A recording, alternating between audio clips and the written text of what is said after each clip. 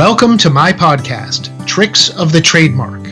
This is Eric Pelton with another podcast episode in which I share advice and experience based on my 20 years of working with clients around the world to protect and strengthen their brands.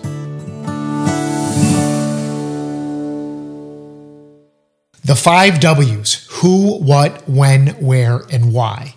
Maybe you remember working on a book report or something from elementary school. I know I do, where you had to answer the 5 W's. And I know journalists are always making sure that the beginning of their story gets to the 5 W's to explain why a story is relevant and important.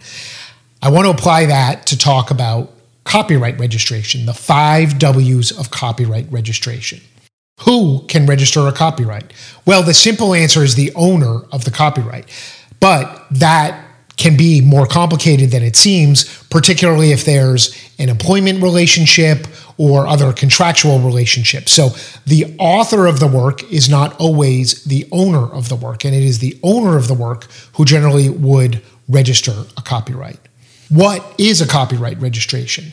A copyright registration is a certificate. You can see here if you're watching the video on YouTube at ericpelton.tv, a certificate issued by the Library of Congress that contains all the details of the copyright and describes the deposit of the actual work that is submitted to the Library of Congress in order to obtain that registration. Now, when the Library of Congress reviews a copyright application, they don't do the same kind of in-depth substantive review that the Patent and Trademark Office does for a patent filing or a trademark filing. It's more of an administrative review.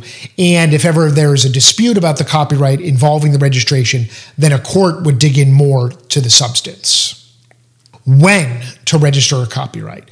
Well, there's no timing requirement, but it is generally important to register relatively soon because you can only assert statutory damages in a claim in court if the copyright is registered or pending. It's always advantageous to do these things sooner rather than later. You could always go back if the work is evolving or changing and file a new copyright for the updated versions in the future. This is, for example, for a website or for a book that may have subsequent editions. You can re-register the updated editions later on in the future. Where does one register a copyright?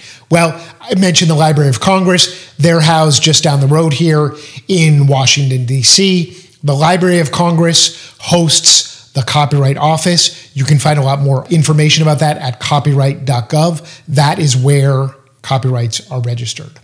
Why would one want to register a copyright?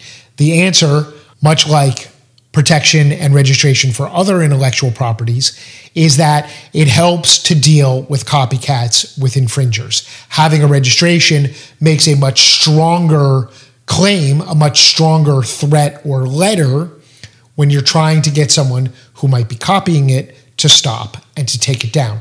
And the reason is because it gives the owner rights and the ability to sue in court and collect more money, and therefore that makes the threat that much more intimidating. At Eric M. Pelton and Associates, you know we like to practice what we preach. So we recently and proudly became the owners of copyright registration for the Building a Bold Brand book. And I've shared some of the details here with the registration certificate so you can see what goes into that. Again, it's on its face somewhat simple to answer the questions and fill out the fields in the form, but there's a lot of nuance as to how the work is described, what gets deposited, the ownership and authorship questions, and things are never quite as simple as they seem when it comes to intellectual property. So I hope you've enjoyed learning about the 5 W's of copyright registration. If you have a question about registering or protecting your copyrights, please connect with us at ericpelton.com. You've been listening to Tricks of the Trademark with me, Eric Pelton.